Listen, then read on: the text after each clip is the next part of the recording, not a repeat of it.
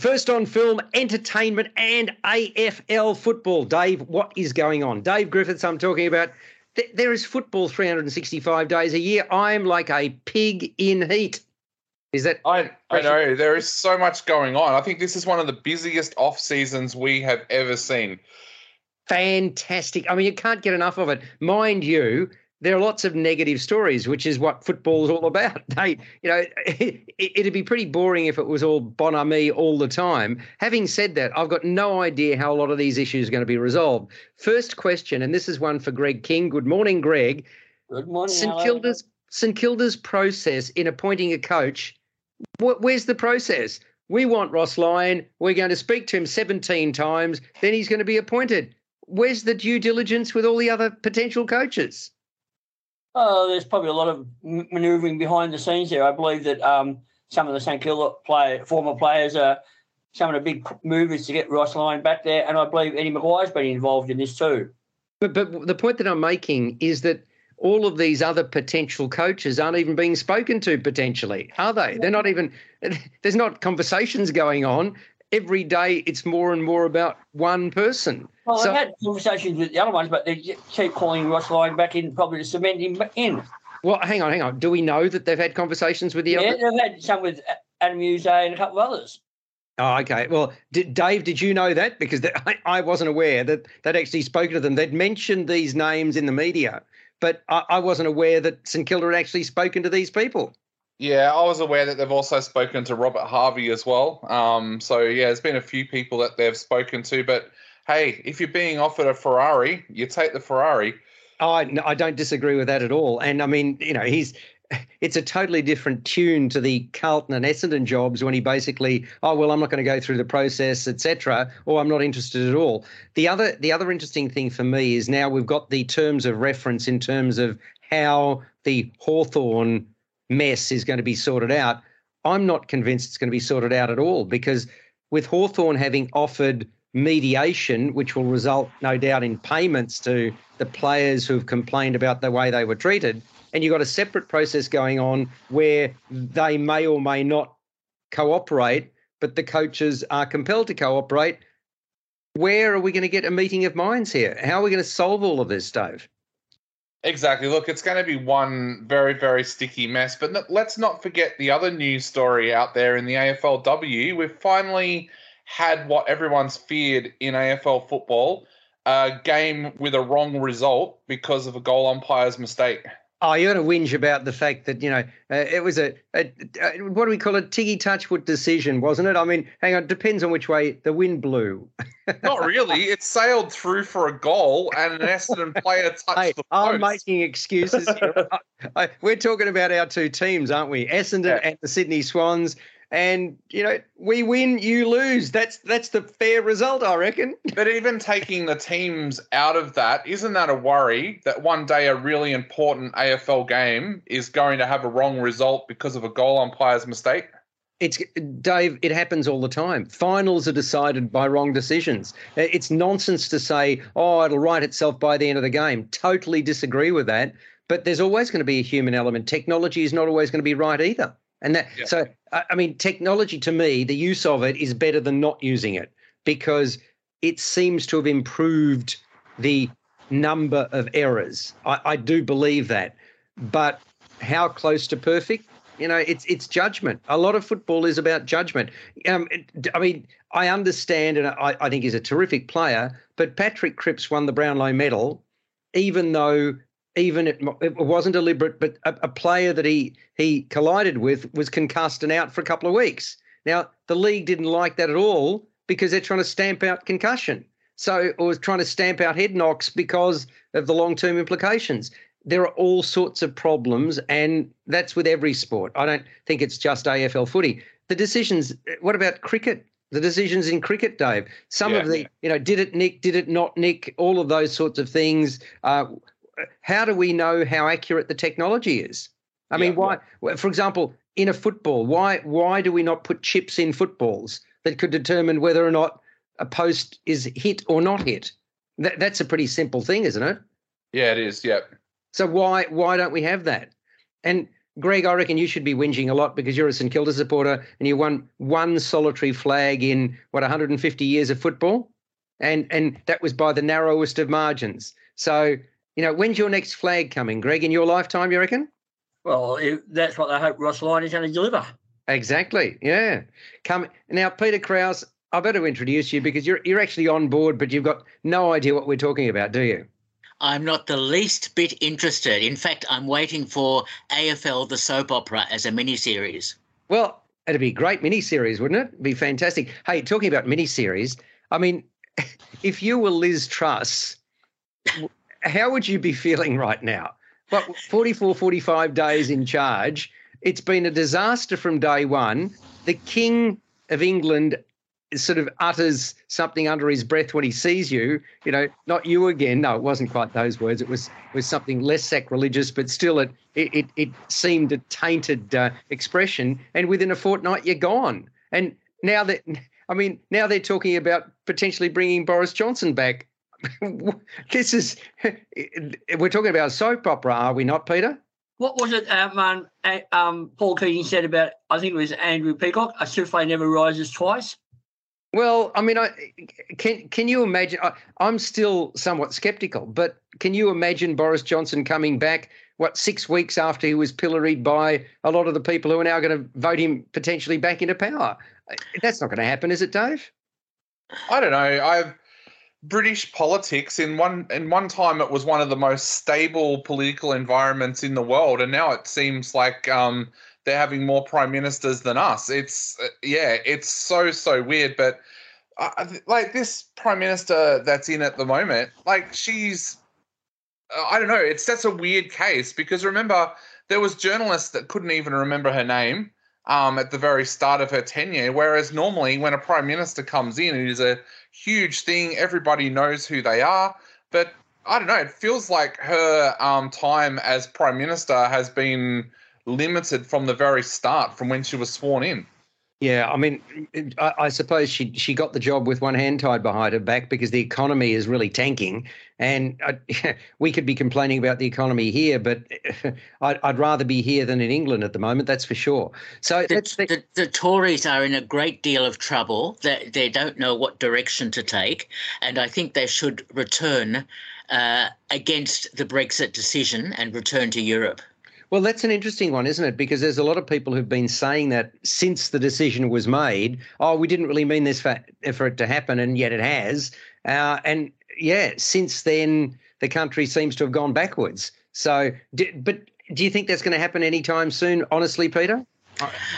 Look, it's hard to say because the country is in so much trouble. They have to do something to address it, and even though it's a global issue as well, with what's happening in Russia, etc., I think they might have to reverse decisions, as has already happened. Look, they're still churning out some decent films, mind you. So, but by the way, did you see the story only yesterday morning? Dame Judi Dench had a go at people, The Crown. I think you guys were talking to me about this a couple of weeks ago, and I've never seen it.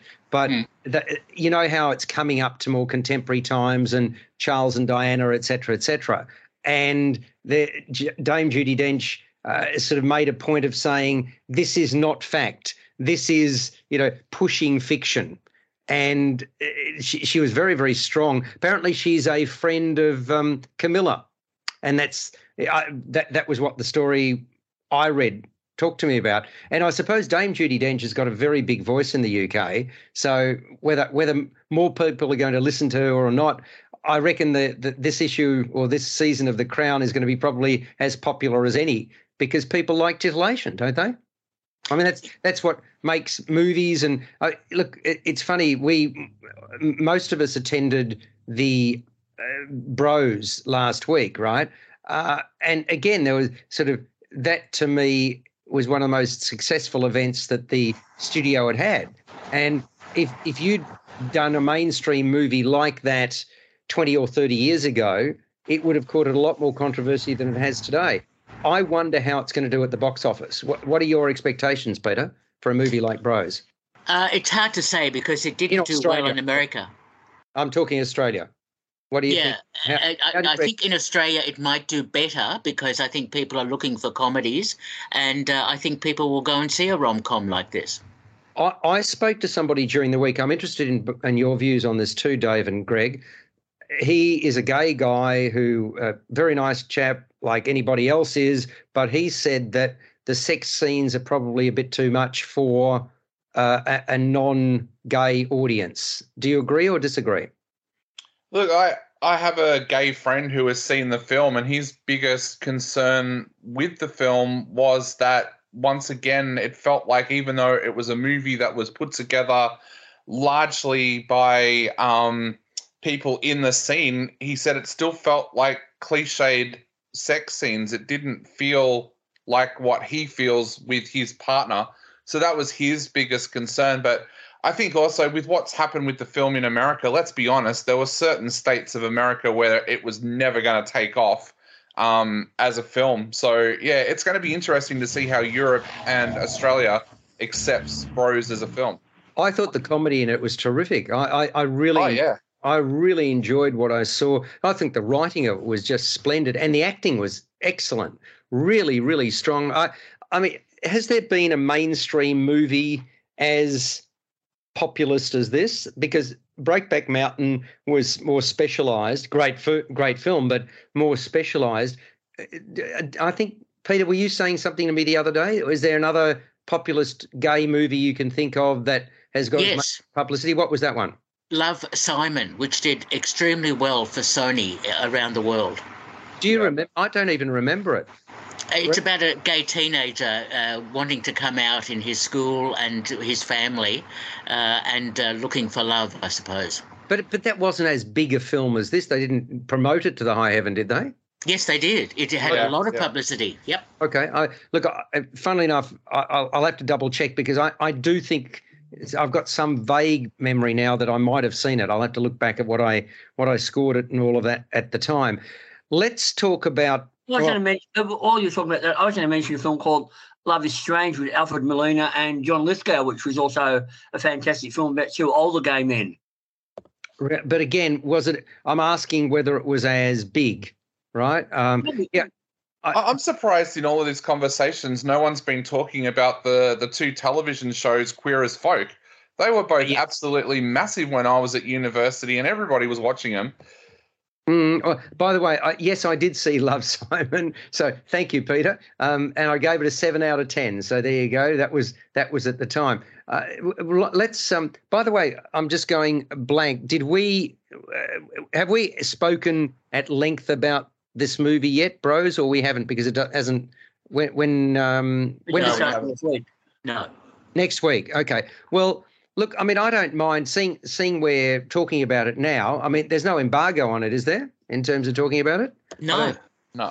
So do you mind seeing we're talking about it if we give it a little bit more, conversation now and then? I know we're preempting what might happen next week, but it's a movie that has received a lot of publicity, and I can't remember a time when you've got both stars and the director in Melbourne as one of the first countries in the world to see it. I'm not sure whether are we the first nation outside the United States to screen the movie or not in Melbourne? Do any of you know? I think they said they were going on a tour, so maybe Australia is first. But the other thing that's really unusual about it is that we're talking about a movie that was launched in Melbourne rather than Sydney. Usually the previews go to, or the stars go to Sydney. I'm not sure what happened with this one. I'm very pleased they came here. But as far as I'm concerned, notwithstanding Love, Simon, this is the most mainstream gay movie yet made. And I reckon it's a surefire winner.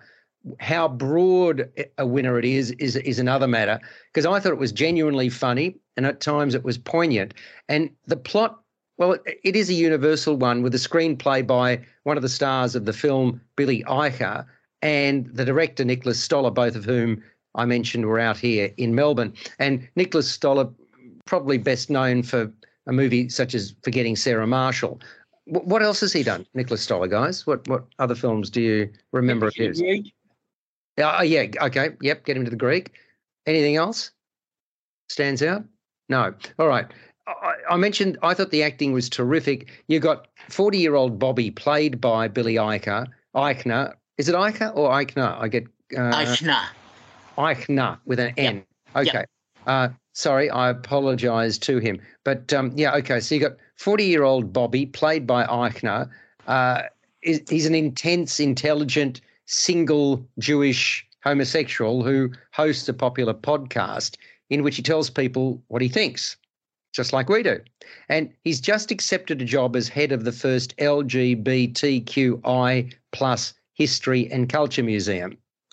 He's polished, he's erudite when he gets onto the big stage. But one thing Bobby cannot do is to find Mr. Right. He's got the occasional meaningless hookup from platforms such as Grindr, but save for sex, there's no connection. And then in a club, he sets eyes upon this buff individual called Aaron, played by Luke McFarlane. He's a lawyer specialising in wills, who is not on the social media platform Grindr, and he also happens to like country music. Long-term connection is not a thing for Aaron either. So for neither of these two characters, Bobby or Aaron. And yet, despite him frequently disappearing, that's Aaron, he and Bobby hit it off and they become an item. But not all is smooth sailing, as Bobby's full-on personality and Aaron's interest in an old sporting chum get in the way. And on top of that, Bobby and his executive team at the museum are constantly at loggerheads. Aaron, well, he really hates his job. Really a number of noteworthy cameos that we should mention here as well. Deborah Messing from Will and Grace television series, Kristen Chenoweth from Glee, Ben Stiller, Night at the Museum. They are among the cameo roles here. It features an all LGBTQI plus crew, and I reckon it hits all the right notes. It pokes fun at stereotypes. To me, it does that. And it celebrates sexual diversity, and it deals with frustration and insecurity and pride. I thought the writing, well, it's acerbic, plenty of laugh-aloud moments, and you've got, the various characters. So let's kick it off with you, Dave. What did you think of Bros, notwithstanding your gay friends saying that, saying a few derogatory remarks about the way the script was put together? Look, I thought it was a good film. Stoller has always been good with humour. He also likes at times to be a little bit crass with his humour, which we saw with Bad Neighbours and Bad Neighbours 2. But here, I think he actually reins the crassness back in. I had the pleasure of interviewing him this week, and he talked about the fact that this is a film that he's wanted to make for years and years and years. And he's always felt that he hasn't had the right partners to make the film with, because as a straight male, he didn't feel like this was a film that he needed to tell the story of, or could tell the story of, I should say. But I thought he reined in a lot of that crassness that he's had in his other films. He's made this a more poignant film. There were some genuine laugh out loud moments in there. I don't think I've heard an audience laugh so much in a comedy for years. So I think the characters are interesting. You like the characters. There did feel like there was something missing, and I thought a couple of scenes ran over long. But for the general part of it, it was a good rom-com. Yeah, it really was. Some of the scenes, there were a couple of scenes. There was one on a beach that I think went on for too long, Peter. But I thought it was a strong film. What did you think? No, I think it's a very good relationship comedy. The quality of the writing, as you've both mentioned, is excellent. Obviously, Billy and Nick spent a lot of time fashioning the script and making it very amusing, with lots of cultural references and in-jokes, etc. And it was great to see Deborah Messing in that cameo appearance, sending herself up Yes. from the Will and Grace sort of television series. And it's interesting how people are commenting on the sex scenes. We don't comment at all or balk at all at heterosexual love scenes, and some of them can be quite explicit, and Forgetting Sarah Marshall and other films like that, rom-coms, have also gone into sex scenes in a bit more detail. And yet here we have a homosexual sort of relationship and sex scenes, and we start to question it. And yes, Dave, you're right. In America, there were some states that were obviously put off. by that. But that's a great shame because Peter, I agree with the commentary, but I think it says that as enlightened as we'd like to think we are, we're not enlightened at all. I don't necessarily agree with that. I think there is a small pocket of people who are very conservative and will object, but I think we are much more enlightened, certainly in Australia, than aspects of America. So, look, I was quite impressed by the writing and the quality of the film. The relationships were well developed between the two men, and I really enjoyed it. But I would say that we're on the road. We are on the road to greater tolerance and so forth, but I don't think in Australia we're there either yet. I think we're on the road. Would you disagree with that, Carrie? I disagree with that. Otherwise, we wouldn't have agreed to gay marriage. Oh wow. Okay. Well, what do you think about that, Greg? Do you think we're fully enlightened in Australia or not? Probably not yet, but we're moving that way. We're a lot. And that's the point that I'm making. That's exactly the point I'm making. We're moving in the right direction, but we're certainly a long way from being tolerant. Do you think we're a tolerant society, Peter? I think, generally speaking, we are. Again, there are always going to be exceptions, and we've found that in a number of examples culturally of late. But I think we are more tolerant. I don't think people will be put off by seeing this film. I think the film should do well in Australia. It's interesting. There was an article over the last few days, I don't know whether you read it, Peter, that the rise of anti-Semitic sentiment and neo-Nazism has reached a zenith at the moment in recent history. And there was a researcher who looked at 8 separate groups, and a lot of the intolerance is coming from younger people, according to this report. I don't know whether you read that or not. This, again, it gets to the heart of tolerance. And to me, there's still a great deal of intolerance. Yeah, I haven't read that. Look, yes, of course there's intolerance out there in some small communities and some groups, etc. You're never going to eliminate that. But if we're talking about generally as a country, are we more tolerant? The answer is yes. Greg, have you seen Bros as well, mate, or not? Yeah, I was there on Sunday night to watch the preview as well. I enjoyed it. I thought this was a wonderful gay romantic comedy there. Some very funny lines there. And I thought, as you mentioned already, it plays around with the stereotypes, but has fun with them. There's some great, wonderful cameo appearances there that add to the flavour of the film. It's well written, interesting characters. I call it When Aaron Met Bobby, because it's basically looking at the relationship between two people who seem unable to commit to their relationship, and it follows their journey a little bit there. And I like some of the scenes at the LGBTQI museum there when they were trying to put the exhibits together, and all the different executive board where they were arguing and they were at loggerheads. I thought that was very funny and well developed as well. I agree there are a couple of scenes that probably went on too long, but it's a good, interesting glimpse into the gay lifestyle in sort of New York. I thought Eichner did a marvellous job showcasing vulnerability and strength, and McFarlane nailed the Body Beautiful caught off guard by brains and straight talking. The pair's got strong chemistry. I thought that worked really well between them, and I mean, we of course, and we've referred to it without being explicit, but there are several simulated sex scenes and lots of kissing. It also features an ear-pleasing, appropriately worded original love song as one of the last scenes. And they were explaining this to us at the preview on the Sunday night, that the person who wrote that, who was Billy Eichner, asked the director, he said, look, I've penned a bit of a tune. Do you mind if we sort of try and put it in there? And so they made the spur-of-the-moment decision. That song wasn't going to be there. And I think it works really, really well.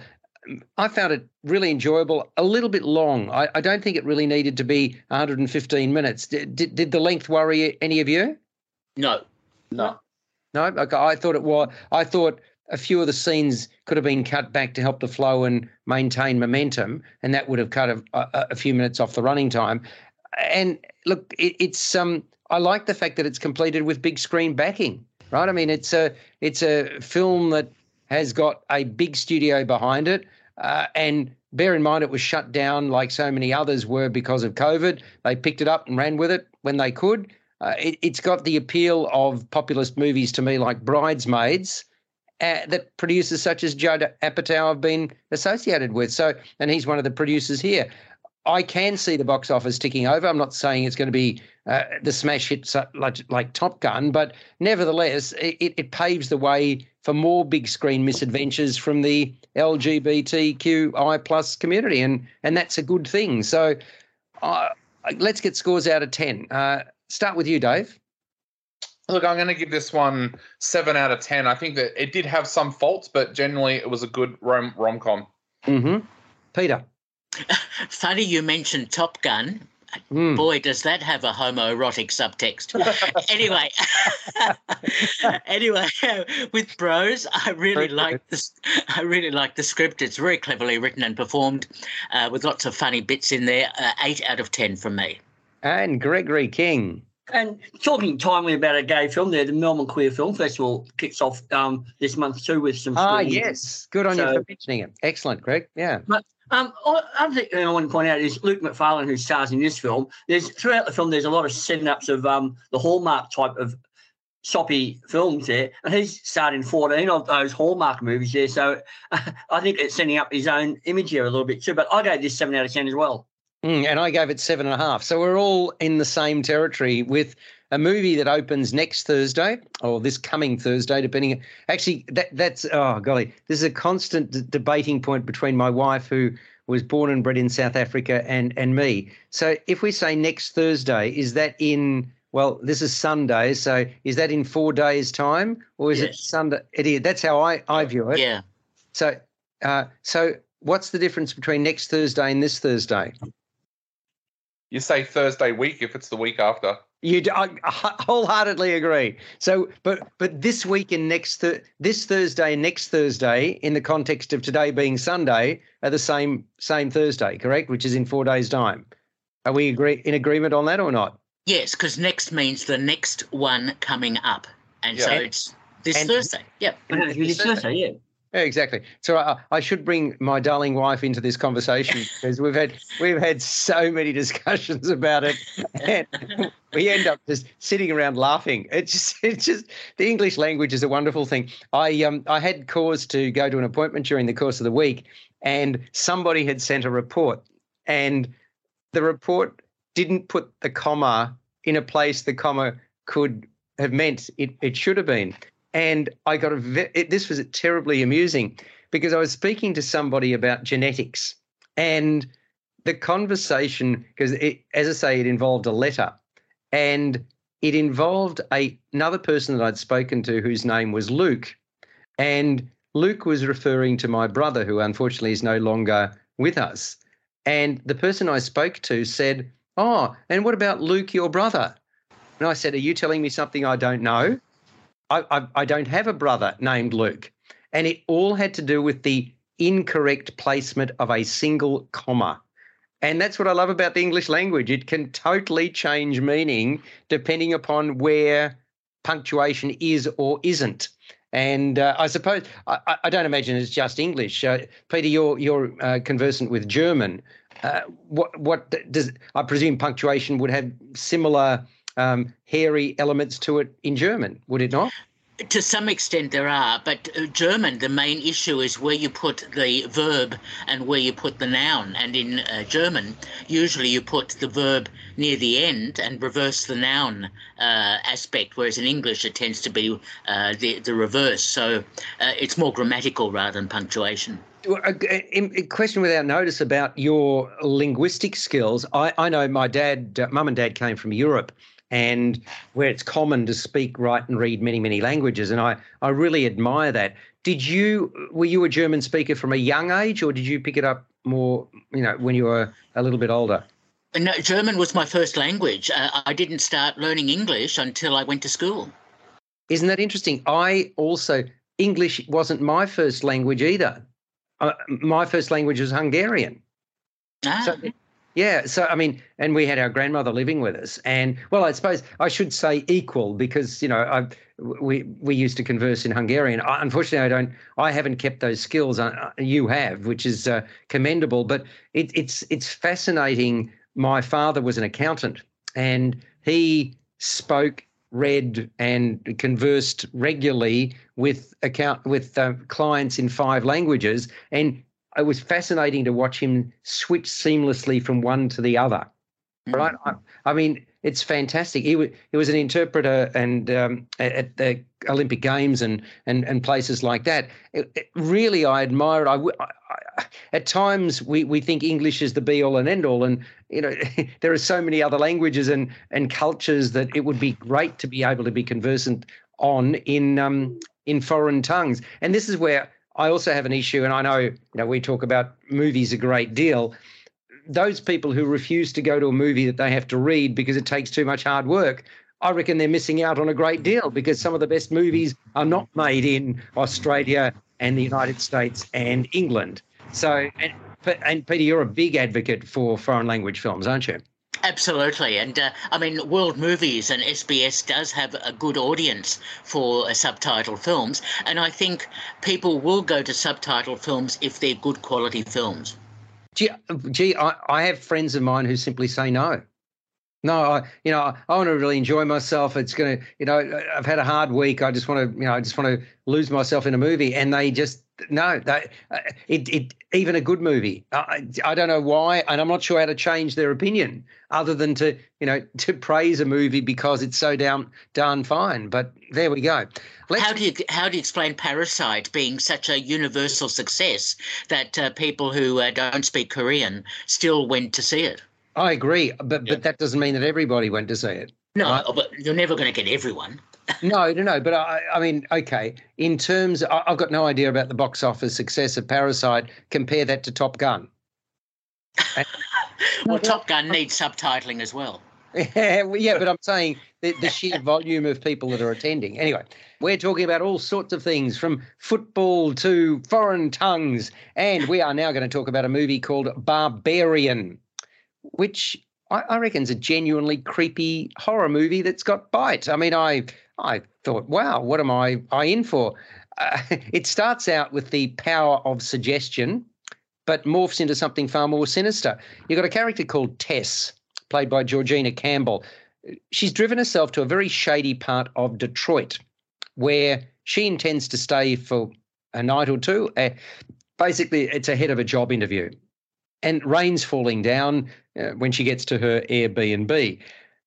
But she finds that there's somebody already in the house that she is meant to be in by herself. It's a musician by the name of Keith, played by Bill Skarsgård. He booked the same home through another social media platform. With a lack of available alternatives, there's a conference apparently in town, and although far from comfortable, Tess reluctantly agrees to stay in the same house as Keith. She is given the bedroom and he is on the couch. And I should say is a perfect gentleman. In fact, they have more in common than she had expected. The next day, though, after Tess returns from the interview, things fall apart. That's when she discovers the house, which is the only one intact in the neighbourhood, surrounded by derelict others, has a basement where evil lurks. Then there's a second story thread which emerges concerning the owner of the said property, called AJ, played by Justin Long. He's an actor whose career has just hit a major roadblock. The writer and director is a guy called Zach Kreger. Done a great job with the material. He creates a sense of unease early on and keeps turning the screws. I'll put that another way. He draws us in and he then drops us from a great height. That's what it sort of felt like to me. The sound effects, the music by Anna Drubich, I thought they were terrific. They really helped build the tension. And the key characters, Campbell, Skarsgård and Long, they play along very nicely, do they not, Greg King? They do indeed. And this is a film that's hard to talk about without giving any spoilers. Correct. Away. I've been very careful. So you've got to be very careful how you talk. But this was a genuinely scary, creepy, unsettling film there. And I like that third little bit there that set in the 80s there, which gives you a bit of backstory of the house there. I wanted to see a bit more, see that developed a little bit more, because that was also unsettling a little bit as well. But you're right there. It's an unsettling little film there. And it's like a bit like Hitchcock in Psycho, where he sort of sets up a scenario, then it jumps to another completely different narrative that you're wondering what's going on here, but it all makes sense eventually. But I agree, the sound effects and that are all really well done. It's very unsettling there. The ending is a little bit over the top, though, when we get a final reveal of the nature of the monster. But, for most of the part, this was quite a satisfying, scary, dark, creepy horror film. It's one of the better horror films of the year, and it's been a good year for horror films this year, I think. I agree with you, Greg. I mean, it does move into. I mean, certainly there are jump out of your seat moments. There's cover your eye elements. There are shocks and surprises aplenty. It does, though, move into quite bizarre territory, Greg. I think that's what we're both referring to, because it starts out. What I said before, the power of suggestion. There's something about there's a feeling of unease. But then it goes it goes from one extreme to the other. If you're on a bell curve, you're on the left-hand side initially, and by the end, you're way over the right-hand side, aren't you, Peter? You certainly are. The roller coaster ride of this film, and it's an example of very clever plotting and writing, because we've seen a lot of these horror tropes in many other films, except this one is somewhat different and of course, the old adage is never go down to the basement. So light on, or you don't see a light on. Oh, well, we'll creep down there with a torch that inevitably goes out, right? I mean, every torch that anybody in a horror movie ever carries goes out. So, the people who make these torches have a lot to answer to, Peter. That's what I reckon. They certainly do. They need to see the light. But but off with his head. Yes, thank you. Off with his head. Thank you very much. Yes, a flash in the pan. But no, it's very clever writing. It's a very well developed storyline, and I like the way that the audience is really unsettled because it's not quite sure where this film is heading, and that's what I like about films that are not predictable and use the horror genre in this case to make some clever statements. And in fact, there are some statements that are made in the film. So yes, I really enjoyed this film. It's a very good piece of writing. It is. It's funny. I defy anyone. Let's say you're sitting there for the first half hour watching this, to have any clue where it's going. That's what I loved about it. I thought, my golly, you sort of do a double take. Hang on, what's happened here? And I just, so few movies are as clever as Barbarian is at setting that tone. So did you agree? Do you agree with this, Dave? Did you enjoy Barbarian? Look, I loved the first 3/4 of the movie, and I absolutely hated the ending. Is probably the best way to sum it up. I thought why, because it was too ridiculous, or it just went into that whole B grade, C grade horror ending that we've seen a million times before. Whereas the first 3/4 of this film was just absolutely brilliant. I loved the fact, like you said, that you didn't know where this film was going. Like the introduction of the Justin Long character just comes out of nowhere. I love the way it was set up. It was horror at its absolute best. There was suspense. You love the characters that were there. Even the Justin Long character, even though there's some questionable things about his character, you kind of liked the character. But just the finale, I found the finale went into, it's almost like those first horror movies that Peter Jackson made, where he had the idea behind the film, but then it went into this horrible, almost D-grade horror style that just doesn't do anything for me at all. I thought that, this film, I was actually going home thinking of ways I would have ended the film in a better way, but I loved the first 3/4. I just think a lot of really serious horror fans out there are going to be really, really disappointed with that finale because it's something we've seen so many times. Yeah, sorry, somebody else was going to say something at that point? No, it's got a bit of a jump start on the feed. I got to say that I reckon that the three key characters here, Campbell in particular, inhabits Tess's nervy role really well, and I thoroughly enjoyed that performance. Skarsgård, his character is more chilled, and then you got, as you mentioned, Long entering the fray later as AJ. Quite a backstory to him as well. So it's a very strong movie that could have finished better. I think we sort of, that seems to be the agreement between us today. Let's get a score out of 10 from you to start things off, Greg.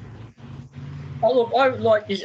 Like you, I have a few doubts about the ending there, but I'm going to give it a strong 7 out of 10. And it's a very hard film to talk about. You've got to be careful not to reveal too much about the plot because it'll ruin the surprises.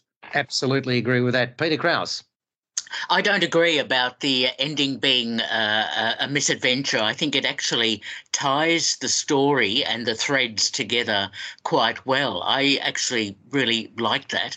So, no, I like the film very much. The cleverness is apparent. 8 out of 10. Okay. Dave Griffiths. Yeah, I'm going to give it a 6 out of 10. I think. Really? Yeah, I didn't like the ending at all. And unfortunately, if you can't write a good beginning and you can't write a good ending for a film, it's a little bit of almost a fail for me. Oh, boy. I thought this was a very strong 7.5. I would have given it more if the ending was a little bit more plausible, shall we say. But it's a really good film, one worth seeing, called Barbarian on J-Air 88 FM.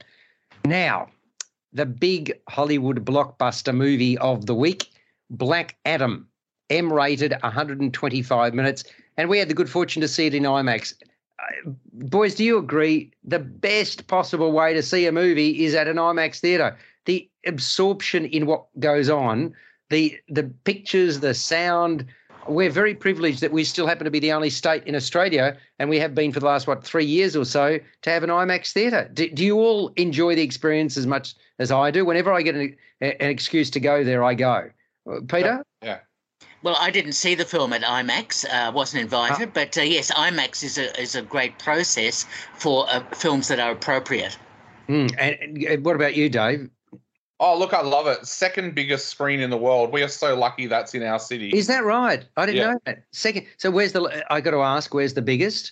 Well, it was the biggest for years and years and years. And then I think one in America was built that's bigger. And the sound as well. It's just awe-inspiring for big movies. Greg, you like IMAX too? Yeah, when it's done well, yes. Not many big feature films like this are made purely for IMAX, so they have segments made for IMAX. But I didn't see this in IMAX either. No. But even if they're not made for IMAX, it's a big experience and this on the big screen, with the sound almost immersing you in it. Yeah, exactly. That's the point. So, look, it's a film for fanboys, Black Adam, and I hope I can. I mean, fanboys. I'm talking generically. So, fangirls, non-binary specific. It's mired in mythology, which will be far more meaningful to those who have read the DC comics, which I had not. It's the character hailed as the slave who became a champion. It's the story behind Teth, T-E-H Adam, Teth Adam, who becomes Black Adam, and that's played by Dwayne Johnson. The action moves from the ancient city, and this is obviously presumably a made-up name called Karnak, where Adam is enslaved before being gifted almighty powers and imprisoned, and then it moves to 3,000 years later when he is freed. Now, he's actually been jailed by mystical wizards deep within the Rock of Eternity. That's a place that serves as the source of all magic.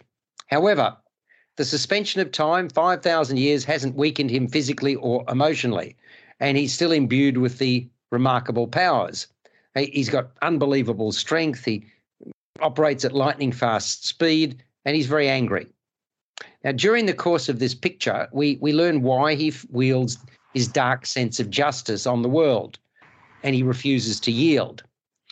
The return 5,000 years later is quickly noted by Carter Hall, a.k.a. Hawkman, played by Aldous Hodge, who puts out a call to his friend Kent Nelson, otherwise known as Dr. Fate, a role filled by Pierce Brosnan. And there's a couple, they've reformed the Justice Society, along with Adam Smasher and Cyclone. And the quartet aims to contain the anti-hero, which is the Teth Adam character, and return him to eternal captivity. It's been written by a group of three: Adam Zeikel, Rory Haynes, and Sobrag Noshiravi. Direction from, and I don't know how you pronounce his first name. Is it Yame Collet Sierra or Sarah? I'm not sure how you pronounce that first name. I apologise to him. It was sort of, he's the guy who was at the helm of Jungle Cruise, which was, I think that came out last year, didn't it, with Dwayne Johnson in the lead role. Look, unless you've got a decent understanding of Black Adam before entering the cinema, the film's really convoluted. I thought I was playing catch-up most of the way through. It's a visual effects extravaganza, fight sequence after fight sequence. IMAX is the perfect vehicle for the imagery and sound, mind you. When it comes to the storyline, look, none of it's all that inspiring. The plot's ho-hum, really no different to the many other superhero movies that we've seen. And Johnson, look, he's okay. He maintains his stern visage that is required to maintain throughout. Always looks good on the screen. I thought Sarah Shahi, her performance as Adriana, the freedom fighter who retains her humanity, was pretty good. And there's more than a little get up and go about Bodhi Sabongui, who plays the character I've just mentioned, Adriana's street smart teenage skater son, Eamon. So they're the sort of three key characters. I don't know about you, but I found it difficult to understand the narration that kicked off the movie. Now, I'm all for diversity and of characters and sounds, etc. But I just thought the narration was really ordinary at the very beginning. I did not understand it. It was too quick. And also some of the subsequent dialogue wasn't clear either. Why, Dave? I mean, that doesn't make sense. I didn't find that to be an issue at all, actually. I thought that I know I'm coming from this film probably a little bit different to the rest of you in that I'm a huge DC fan, so knew about the character of Black Adam. I think it works as a big, dumb action film. It's probably the best way to put it. Really? Yeah, no, I thought it worked. I thought it was interesting to see a character come to the fore that you don't normally see come to the fore for DC. And, of course, the whole idea for this film was generated from the fact that Dwayne Johnson once posted online that if he could play any superhero, he would like to play Black Adam. So that kind of fed that seed, and they've been trying to find a way to bring Black Adam into the DC universe for a while now. He was supposed to be in Shazam. I think he was supposed to be in Suicide Squad. They ended up bringing him into this one. I think where comic book fans are going to love this film is it raises a lot of the questions that we've had for years and years, such as why, when something happens in America or Europe, are the Avengers or the Justice League there straight away, but you'll have a country like this country in Africa that's been in oppression for years and no one's ever come to save them. No Superman, no Batman, no nothing like that. I think that was a really good point that this film needed to make, because it's something that the fans have been asking for a long time. I think it also touched really well on, can you be a villain and a hero at the same time? It did have some errors. I thought it brought in too many characters. It made the same mistake as the Eternals. It brought in too many characters that people didn't know about or even care about at that time, and then expects you to fear for their safety when their lives are in danger. But look, at the end of the day, I think this is the new wave that we're seeing for DC Comics, and I kind of liked it. Wow. Oh, I was so disappointed in it, Dave. I really was. I wanted so much more. Peter, you haven't seen it yet, or you have? Oh, yes, I've seen it, but not at IMAX. Not at IMAX. Okay. Look, for me, I thought this was a sort of a Russia-Ukraine analogy in terms of what the storyline was trying to do about trying to save a country, save a population, etc. But I found this to be a really bloated, effects-driven film, which needed at least 2 or 3 more drafts of the script and maybe input from Taika Waititi to be able to demonstrate that this is a story that's worth telling for an audience with a bit of humour. I mean, Dwayne Johnson's performance is virtually a rock. And I found it actually quite disappointing. The character doesn't really develop much at all. And I mean, this is a film that desperately needed, and here's an in-joke, folks, Superman. But anyway, let's not go any further with that. I was very disappointed by this film, and I was bored through most of it. Yeah, I'm afraid I'm with you. I just thought it's best suited to those who have historic ties to the superhero, and you're a great advantage having been so, Dave. Look, I know many of the movies of this genre are long, superhero films, etc. This one felt particularly so. And what you said a few moments ago really troubled me, Dave, that if this is the direction that superhero movies are going in by becoming more and more bloated and adding more and more characters and not really developing them, that's not the direction I would like to see superhero movies go in. My favourite superhero film is Spider-Man, and we're not talking about the more recent ones. I'm talking about ones going back, and they keep rebooting that, and I just have an affinity for that sort of character. Black Adam did not move mountains for me, and I agree with you, Peter. Stern rewriting and tightening and more substance would have been very much more user-friendly than just fight after fight after fight. And, yeah, let's do it again. Let's pack up our belongings and do it a third and a fourth and a 53rd time. So I'm giving it a bare pass, and I was reluctant to do that. It's rated M. It runs for 2 hours and 5 minutes, 5 out of 10. Peter? I can't even pass it, I'm afraid. 4 out of 10 from me. Dave, I'll be very curious. Go for it, mate. Yeah, by the way, I didn't mean that the new wave was going to be bloated and introducing new characters. I meant that they're trying to move away from the big four, as in Okay. and bring in. Sorry about that. Mm-hmm. Yeah, I'm going to give it a 7 out of 10. I think that it's serviceable, but I think if you've read the comics, you're going to get a lot more out of this than what you will if you haven't. He's 7 out of 10. So you serviceable, okay. So yeah, I mean that's still reasonably praiseworthy, which is good. I mean that's terrific. On Friday evening, I had a spine-tingling experience. Now I know, Dave, you went and saw Hocus Pocus too. Did you not? Yes. At what's the name of the cinema? The Astor. The Astor. Okay.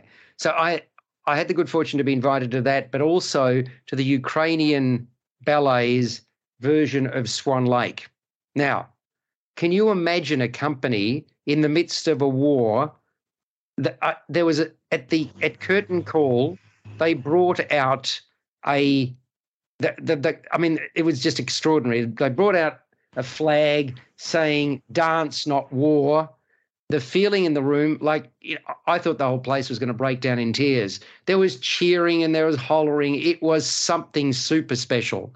And we're talking about Swan Lake is one of the most extraordinary ballets that you can imagine.